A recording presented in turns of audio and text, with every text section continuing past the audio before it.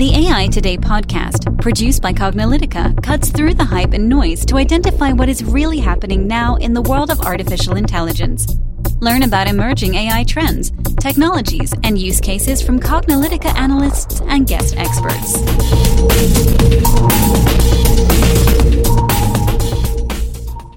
Hello, and welcome to the AI Today podcast. I'm your host, Kathleen Walsh.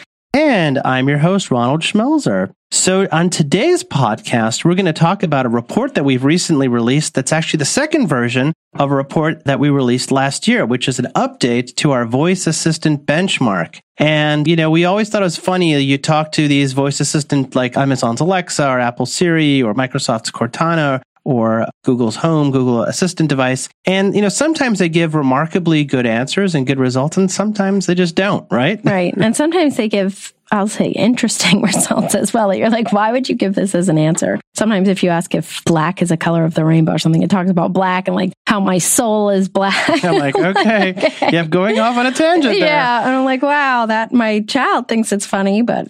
Yeah. And what we realized is that we know that the technology that powers these voice assistants, there's actually like two parts, right? There's the part that like tries to understand what you're saying, like converts the audio waveform into words, right? Or at least tries to. And then at some point it's trying to understand, well, what do those words mean? And tries to understand what you're intending and then generate some sort of response back. And they're actually two different things, right? There's the text to speech and the speech to text and natural language processing. And then there's the whole natural language understanding. And we're like, well, that's the part we care about the most because we know that these devices are getting better at understanding what we're saying, right? Right. And so we actually decided that we weren't going to test it on its ability to understand what the human was saying. So to take away any ambiguity with this benchmark and to make sure everything was fair, we ended up using a voice generator. And we did that with last year's benchmark as well. We think it worked really well, so we did it again. So just to back up a little bit here, what we're talking about is that last year we put together a benchmark where we ask in a series of 11 sets of questions, roughly 10 questions each. We ask these voice assistants using a voice generator to avoid accents and variable pitch or whatever. We ask a series of questions in a bunch of different categories. And what we try to ascertain here, rather than the quality of the natural language processing, we're trying to basically figure out, are these systems actually intelligent? Assuming that maybe even if we just typed in the question so that we take all of the variability of did it understand the waveform, even if you did that, can the system actually understand what you're trying to ask and provide an answer? And that's what we wanted to test, was the intelligence behind the voice assistants, which actually aren't the devices themselves at all. It's actually the cloud-based AI systems that power these devices and the other things that are from these organizations. Right. So this year we expanded the benchmark a little and we asked 12 sets of questions for 120 questions total. 144 because we had a couple of part A and part B. But but roughly, yeah. About 120 to 140. 144, right? And in that, we tested 4 voice assistants, which we found are the most popular. That's why we tested them. So it's Amazon Alexa, Google Assistant, Google Home, Apple Siri, and Microsoft Cortana. And we wanted to ask the question and get the answer to just how intelligent is the AI backend? Mm-hmm. And as mentioned, that's really what we're testing. And so these questions really get to, and we'll talk about the different kinds of questions that we were asking and what we were trying to get from them. It's not like we really wanted to know how many donuts are there in a box of a dozen donuts. I think it's sort of like, that's something you ask a 3-year-old and they hopefully give you an answer. Well, that might be a little hard for a 3-year-old, maybe like a 7-year-old. But the idea is what you really want to know is, can these systems take apart the question, understand, first of all, what is it that you're asking about? Right. Okay, how many? Okay, so it's asking for a quantity. And then you have to listen to the rest of the sentence and realize that it's something in the sentence you're asking for. And it turns out that's actually kind of a hard thing to do because, first of all, you can't program that because of the literally infinite number of ways that people can combine words together. So it has to be machine learning. There has to be a machine learning answer to this, right? That's, as for those of you that follow our podcast, machine learning is a way of teaching computers what to do through examples and data and not through programming, right? The fastest definition of machine learning you'll hear anywhere. But so we're actually really testing those machine learning models. That's what we're really trying to figure out, right? Right. And so that's why we wanted to make sure that the voice didn't matter. And so we were testing that. So with that, maybe we'll share some of the key findings. And then, so with last year's benchmark, if anybody saw it and tracked it, we found that each device, each assistant was good at different types of questions. Google Home was better in the kitchen and Alexa. We hope you're enjoying this podcast and sorry for the brief interruption. Cognilytica not only produces the AI podcast that you're listening to right now, but we also generate research and advisory to help companies make sense of AI and cognitive technologies. We also run the most authoritative, vendor-neutral AI and machine learning training and certification on the market. If you're looking to make AI a reality for your organization, our 3-day Cognilytica training is for you. If you're interested in attending, you can find pricing and registration on our website at cognilytica.com. We'll also provide a link in the show notes. We've met many of our podcast listeners in our classes, and we hope that we'll see you there as well. Now back to the podcast. And Alexa was better with other types of questions, and Siri was better with other types of questions. So we wanted to test to see, A, is that still the case? And then B, how far have they come since last year as well? So maybe just going back to last year just for a second here. So as we mentioned before, and this is public information, you can find this on our website, and it actually was featured in a number of publications in various places as well. We basically tracked what percentage of the responses that they gave were basically good enough, right? And actually, we sort of changed the methodology a little bit between this year and last year. Last year, we just counted the number of responses. And what we did is we put the responses into categories so we can kind of understand, because obviously these voice assistants can respond in any of a number of ways. So it goes between category 0 and category 3. Just like everything in AI, it starts from 0, which is like not intelligent, to 3, which is supposedly the most intelligent. So a category 0 response are those responses where the voice assistant either just would not answer at all, refused to answer, said, I don't understand the question, or it defaulted to like what it does when it doesn't understand anything. Like, here's a search for bloppity bloop bloop. I don't know what that is, but hey, human, figure it out. That's a category 0 response. So then we have category 1, right? So category 1 are responses that are just irrelevant, like as Kathleen was mentioning, talking about it was a random thing, or incorrect, like just missed the sentence and just got the wrong part of it. Or this is kind of where we were on the fence. Like sometimes it understands just gave the wrong answer as a fact, but actually that's a good answer because it just somebody put in bad data in the database, but it actually did answer your question with an answer that it thought was correct, right? That's where sometimes a category 1 response will become a different category of response. So category 2 are those responses where the machine does provide a response that is relevant. So it's not category 1, but it's like this word salad, we call it, where it's like, okay, human, you have, it kind of answered in there, but maybe it didn't. So you have to actually have enough intelligence yourself to figure out what is the right answer. Yeah, it has a long list or a long response, and you need to decipher and kind of guess what the right answer should be. So if you have some knowledge on the subject, then you can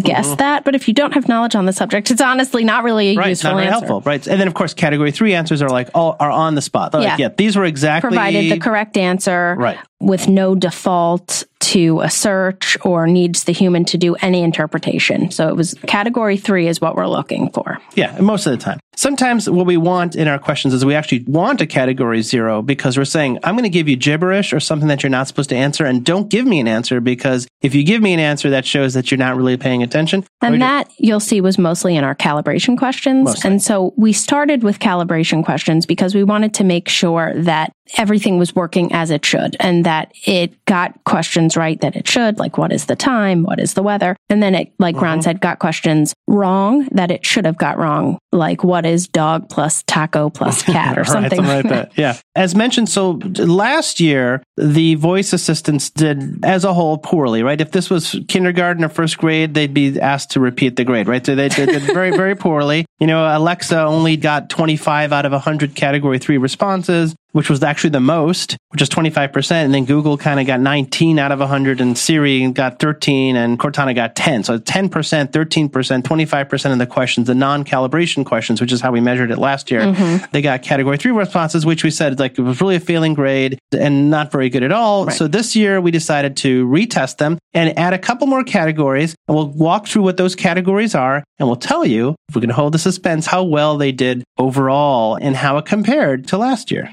So as Kathleen mentioned, one of the first categories of questions we ask are just calibration questions, just to make sure that our whole test setup is working. The other thing we do, by the way, is we video record everything. We record all of the questions being asked and all the responses and also the caption that shows what our score is. So that way no one can say, hey, that you just asked it wrong, or somebody had a thick accent or something. They can't accuse us of that, right? And they also can't accuse us of lying or falsifying these, because I know last year we had a few, actually in the calibration questions, we had a few answers that we were very surprised with. And I know some of the vendors were where Microsoft Cortana did not answer what is 10 plus 10 correctly, but we had it on video. And so they said that their engineers weren't being able to recreate what we had, but we had it on video. And so they were able to see maybe there was some sensitivity in something there. Right, because we had changed. What we did is we asked it twice with two different Amazon Poly sounds, and it got it once and didn't get it the other time. So clearly there was an issue with natural language processing that may not have to do with the back-end intelligence, but we called out to it. So this year, maybe we'll do the results kind of iteratively. Yeah, that's what I was thinking. Okay, let's do that. So this year we asked 10 calibration questions, and we basically, what we did is in addition to just counting how many they got right by category, we also said, well, were these answers adequate? Meaning like we were expecting a category 3, we got a category 3, that makes it adequate. We were expecting a category 0, we got a category 0, that was adequate. We were expecting a category 0 and we got a category 3, even if we say that's not adequate. It should not be giving what is dog plus sock minus taco, should not be talking about tacos, because it should say, I'm sorry, I don't understand that, because nobody can understand. If you went up to a human, you go, dog plus sock minus taco, you'll be like, oh, you're talking about... No, a human wouldn't engage in a conversation like that. And the point is to see how intelligent they are with humans. So how did we do on this year? So this year, Alexa and Siri both got 10 adequate answers. Google followed with 9 and Cortana with 8. And this is out of 10. So we're going to share at the high level how these voice assistants are doing. If you want the details, including the specifics for each question and which questions they got right and which questions they got wrong, we definitely encourage you to get a copy of the report itself, which has all the details on it. But I think would like to summarize maybe at the high level how they did and just some of the notable things, because these things are in our executive summary. You can read about these. And I think basically what we noticed is that this time around, the voice assistants actually did a decent job of understanding these things. The only one place that we noticed a consistent problem was in Microsoft Cortana with issues around units, including kilometers and things like that. So something to be aware of. Okay, let's sort of move on to the next category here, and then we'll kind of give you a final score at the end. Okay. So then the next one that we did was understanding concept questions. Because, when people use these devices, they want to be able to understand this versus that, or how much, to convert a unit of measurement, if you're going to need things, stuff like that. So we wanted to make sure that these were actually providing adequate answers for concept questions. And, here again, Alexa and Siri actually did pretty well. I mean, 6 out of 10 for those. And you could see the other results that did Google. Actually, Cortana did really poorly in this category. We were asked things like, how much does a ton of peas weigh? Which is kind of like you would think would be easy, but it's actually hard. How much does a ton of peas weigh is a tricky question for almost all the voice assistants except for one, and we'll kind of leave you to figure out which one actually did a good job in our report. But we did ask that question. It looks like compared to last year, we'll talk a little bit about this, that these voice assistant companies have been working on their knowledge graphs. Oh yeah, we know for sure that all of them have been working on their knowledge graphs, and that's why that's another reason that we do this benchmark, because it's a really great way to see it in action. So what we decided between last year and this year was that we were going to change the questions, but keep the overall categories the same. But we just didn't want them to hard program the questions and make sure that these systems, these backends, were actually learning. And then the second thing that we did was we added a few different categories of questions, because we thought that it was useful to show the evolution of these backends. And one of the things I might do here is just sort of, we have some of these clips. You can go to YouTube. We actually have a channel here. You can actually see us asking some of these interesting questions. And I want to play, I think what I might do here is might play a couple of these videos here. Some of these systems really do interestingly inconsistent. So here's Alexa, for example, trying to answer the question of, is a kilo a unit of measurement? Alexa, is a kilo a unit of measurement? No, 2.2 pounds is not a unit of measurement. Alexa, is a kilogram a unit of measurement?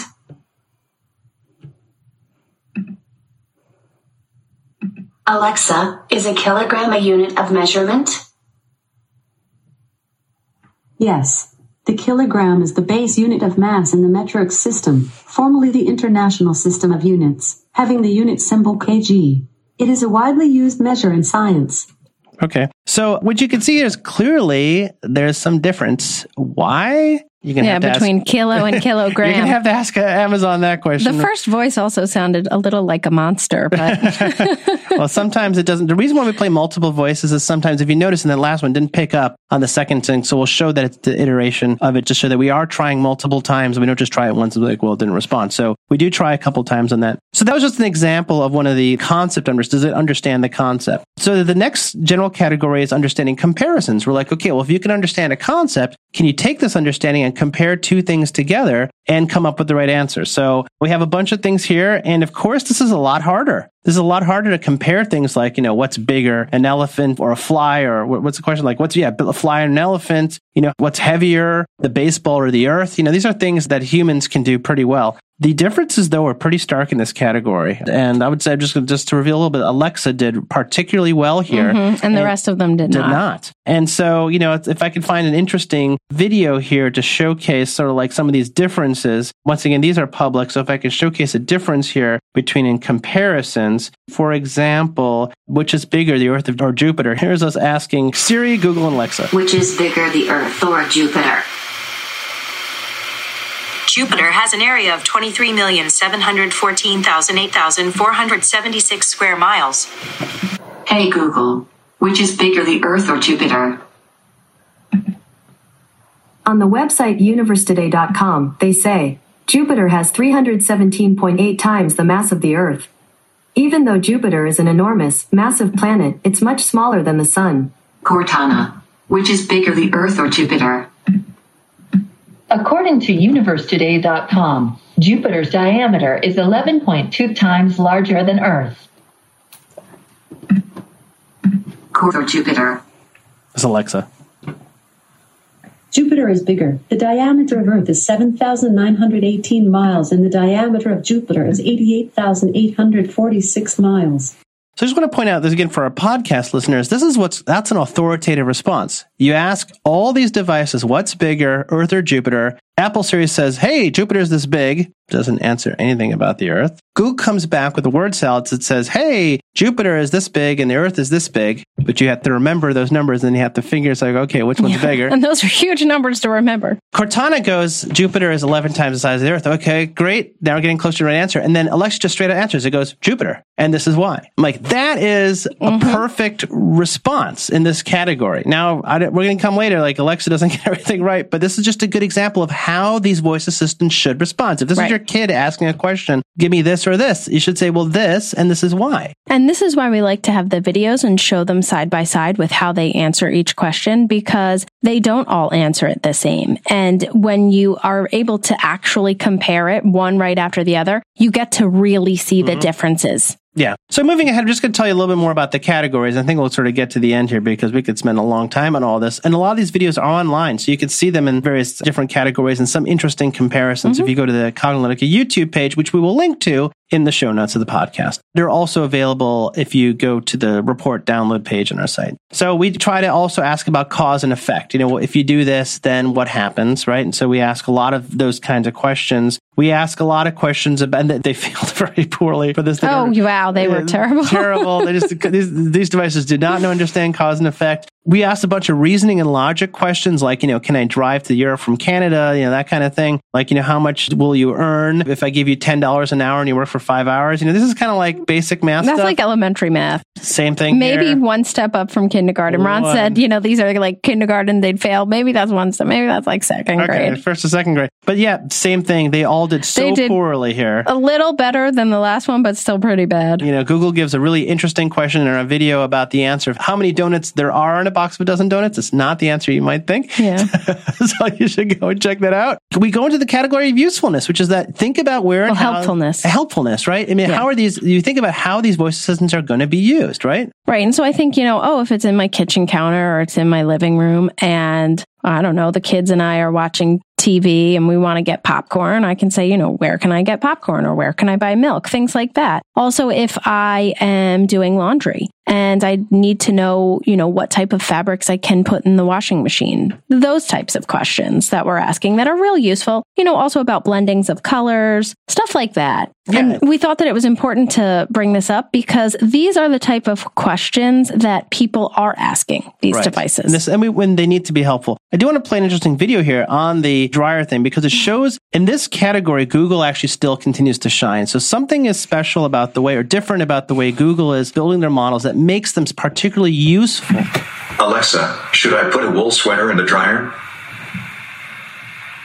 Sorry, I don't know that, but I do have a skill you might like. It's called Should I Wear Pants? Want to try it?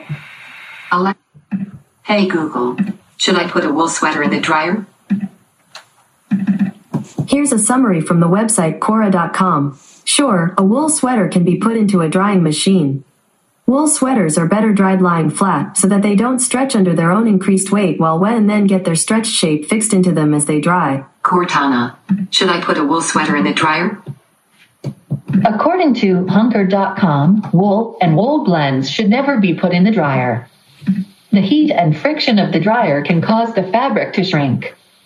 Even if you use Airfluff wool in the dryer, they can quickly and easily lose their shape because wet wool fabrics are even more prone. Okay, so we cut that. First of all, I would say Alexa couldn't answer this at all. Right. Siri didn't answer. I didn't put this up. Siri did not answer this question. And Google and Cortana answered with authority, but they disagreed. Yeah. So it goes to show a little bit. It goes to show a little bit about how they are training their data models, and maybe you go back and kind of figure out exactly how they train their data models. But that was a good insight. So let's sort of keep motoring on here a little bit. We also asked a lot of questions about emotional IQ. And we know that these systems lack emotion. And so that's why we thought it was important to ask this.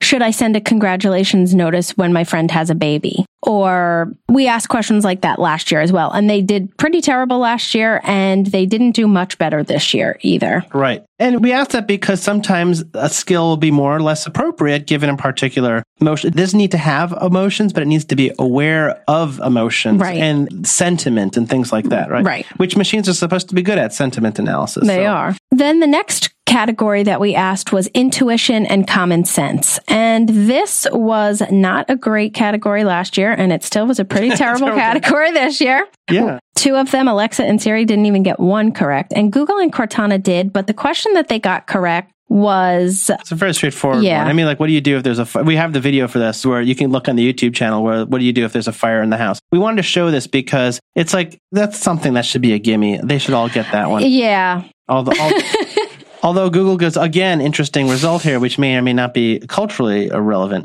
The next category is what we call Winograd schema, which we know in advance, the Winograd schema is a particular way of asking a question to test conversational system intelligence. And we know that these systems cannot handle it because it's a very complicated thing. So for example, it would be the man couldn't lift his son because he was so weak. Who was weak, the man or his son? So obviously, one, you have to understand the sentence. You have to understand the second sentence refers to the first sentence and which part of that sentence. And then you have to actually do a little bit of logic to say, well, who couldn't lift who? And, the man couldn't lift his son. That should be an answer to you for that question. So you have to be able to take apart the sentence. Although we were being generous, and if they came back with either the man or the son, we were going to deem that a correct answer. Right. Exactly. It's it understood the sentence and chopped it up and it gave a relevant answer. Even if it was an incorrect answer, we would have squared. But they can't even get that. They're both of them go like, huh? What are you trying to say? The only time they ever muster any sort of response is when they said, like, are you trying to call George on the phone? Which, of course, is a category 1 answer, which is irrelevant. So nobody that one was so silly. And then one of them, we had one question that we thought was a gimme. How do I protect myself from rain? And Google Home was actually able to get that. Surprisingly, the only one that was able to get that. I think we might move that question into helpfulness category. Yeah, I think so. And just keep this all Winograd schema so they can all do fantastically poorly at this one. We do ask a lot of questions about slang and colloquialisms just to see how good, again, their knowledge bases. Have they been trained in things like thumbs up and out in left field and things like that? And we change them up all the time. Because that is how people talk. And so if you're using that in part of your question, then, you hope that these systems will be able to understand what you're saying. Some interesting surprises here as well, that some of the appliances do better here than you might not expect. So some interesting training that's going on here with some of these systems. We do ask a lot of sort of general questions, miscellaneous questions. The only thing that's really interesting is we ask this question about how old, this is also on the videos, of how old would Thomas Jefferson be if he was alive today? And only Alexa gets this one, and it does it again with authority, which sort of indicates that there is some difference in the sorts of questions they're asking, because it can pick up that you're asking about this person, you're asking how old if they were alive today, and it's coming back and it's giving you an actual answer. Yeah. I would say kudos to Amazon for figuring that thing out and untying that knot. So it does well here. And the two categories we ask now that we didn't ask last time were deductive reasoning questions, where you had to basically try to deduce an answer based on knowing something else. For example, do people who graduate colleges get degrees? Right? I mean, that is a deduction, right? It's like, well, if they graduate from a college and if a college grants degrees, therefore college graduates should get degrees, right? That should be correct. Is non-fat milk dairy? These are kind of fun questions. Once again, this is kind of an area where some voices can shine and some totally bomb, you know, and that's like a real distinction, right? Mm-hmm. And some of them bomb, some devices that you might not think would bomb did here, which was pretty interesting. Mm-hmm. And the last category is we call entity resolution, which is, can the device figure out what you're talking about? And what we do is this is where we have a lot of part A and part B questions, because one will ask a question in a very straightforward way. Like, for example, how tall is George Washington? That's not an entity question. That's just like, you're asking for a fact about this person. A fact. But what we'll do is we will reverse that question and see if it could pick up the reverse, which is George Washington 6'2" tall? And it should come back with a yes or a no, not with George Washington was 6'2" tall. And of course, when it gets it right in one situation, it doesn't. A lot of them do not get it right in one situation, with a surprising exception. One of the devices here does manage to get this right, and actually ends up having a pretty decent score in this entity resolution section. Mm-hmm. And I think sort of bumps it up a little bit. When we talk about the total results, we'll give you an analysis as to what we think is happening behind the scenes. But those are basically all the questions, about 12 categories, about 144 questions all together. Mm-hmm. And here's sort of how they did all in all, right? So overall, they still didn't do great, but they did better than last year. So that means that they are learning and improving over time, which is great. And that's the goal of this. So that was the positive. But overall, Alexa did the best again with 34.7% of adequate responses. Right. So 50 out of 100, it answered adequately, right? So a category 3 was supposed to be a category 3, or a category 0 was supposed to be a category 0. 50 out of the 144, right? It's not a passing grade, but still better than 25 out of 100. Last year. Yeah, exactly. Google came in with a very, very close second with 34% of adequate. That's 49 out of 100. So only one question different in response. Yeah, which is pretty close. About even. Basically tie. Yeah. And then Cortana came in third. With also pretty close. Yeah, at 31.9% adequate answers. 46 out of 144. Only a 4-question difference between Amazon and Cortana. Yeah, and that really surprised us because last year they did terrible. They had 10%. So they are really, working on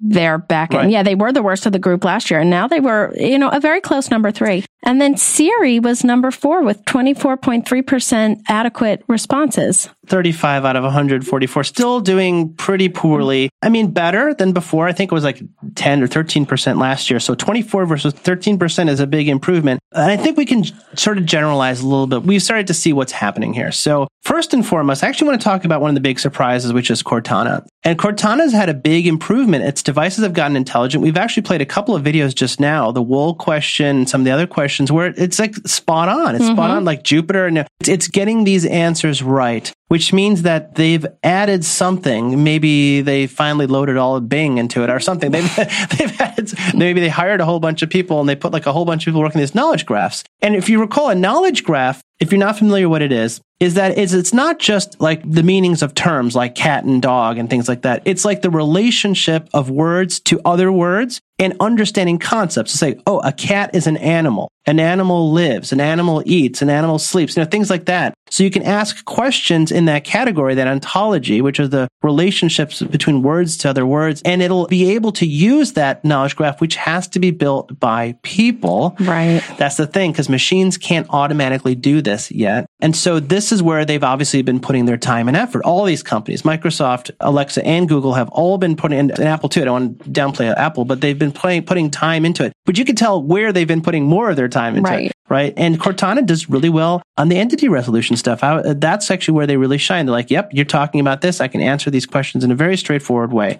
Alexa continues to do well overall, just in general. Like, if you look at kind of where it's getting things right, where it's getting things wrong, it's just generally on average. Generally good. I mean, there was a few categories that it just bombed totally, but then there was, it got more questions right than anybody else. Google seems to be doing very well, but it's getting a lot of its information from third parties. If you sort of listen to the answers, they'll say, I found this on Quora, or I found this on according Wikipedia. to. Right. According to this website, according to that. And it's correct. So it's able to understand the question and find the correct source, which is great. But it's clearly you can tell that it's tapping into a lot of these third-party providers to provide answers. And sometimes they're right and sometimes they're not. I mean, just to sort of like give you a hint in the question about what should I do in the fire in the house, it gives you the right answer. But it gives you the answers from England, and therefore the number that it asks you to call in case of emergency is the wrong one if you're in the United States. Yeah, and it was interesting that was what it said, because it gave a pretty long answer that you'll be able to see. And it's like, if there's a fire, leave and then call this emergency number. And so in the United States, it's 911, but the number that they gave wasn't. Now you want to play it? Now I want to play it. So here it is. So this is the actual response to, this is question IN7, which is intuition questions. Intuition question number 7, which is, what do I do if there's a fire in the house? I'll play Alexa, Siri, Google, and Cortana. Alexa, what do I do if there's a fire in the house? I don't know that one. Alexa, what do I do if there's a fire in the house? Sorry, I'm not sure. What do I do if there's a fire in the house? This is asked to Siri now. It defaults to a search. Here's what I found. Here's some information from the web that might possibly help. On the website suffolk.gov.uk, they say, steps to take if there's a fire in your home, including what to do if your planned escape route is blocked. If a fire starts in your house, get out, stay out and dial 999 and ask for the fire and rescue service. If you call 999, give the operator your full address. This is organized crime. Cortana, what do I do if there's a fire in the house? According to sharecare.com, if there is a fire in your house, do the following. Check the door. If it's hot, step away. Smoke or fire, close it. To slow the smoke sentry, then near the ceiling and the air is clearer.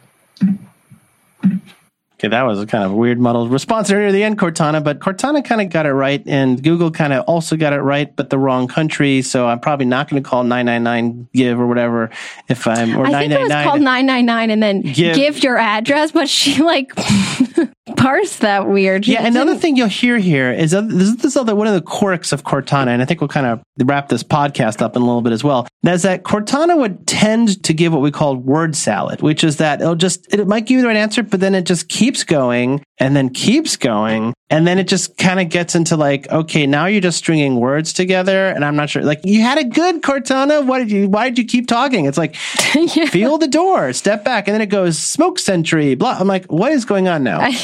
It's like someone scraped a little too much of a website, right? It feels like web scraping. And that is probably a lot of what's happening here. And there's a little bit of an insight to this voice assistant benchmark is that there are humans in the loop here. There are humans that are helping make these systems more intelligent. And actually, some of these vendors have gotten into some trouble because of that, right?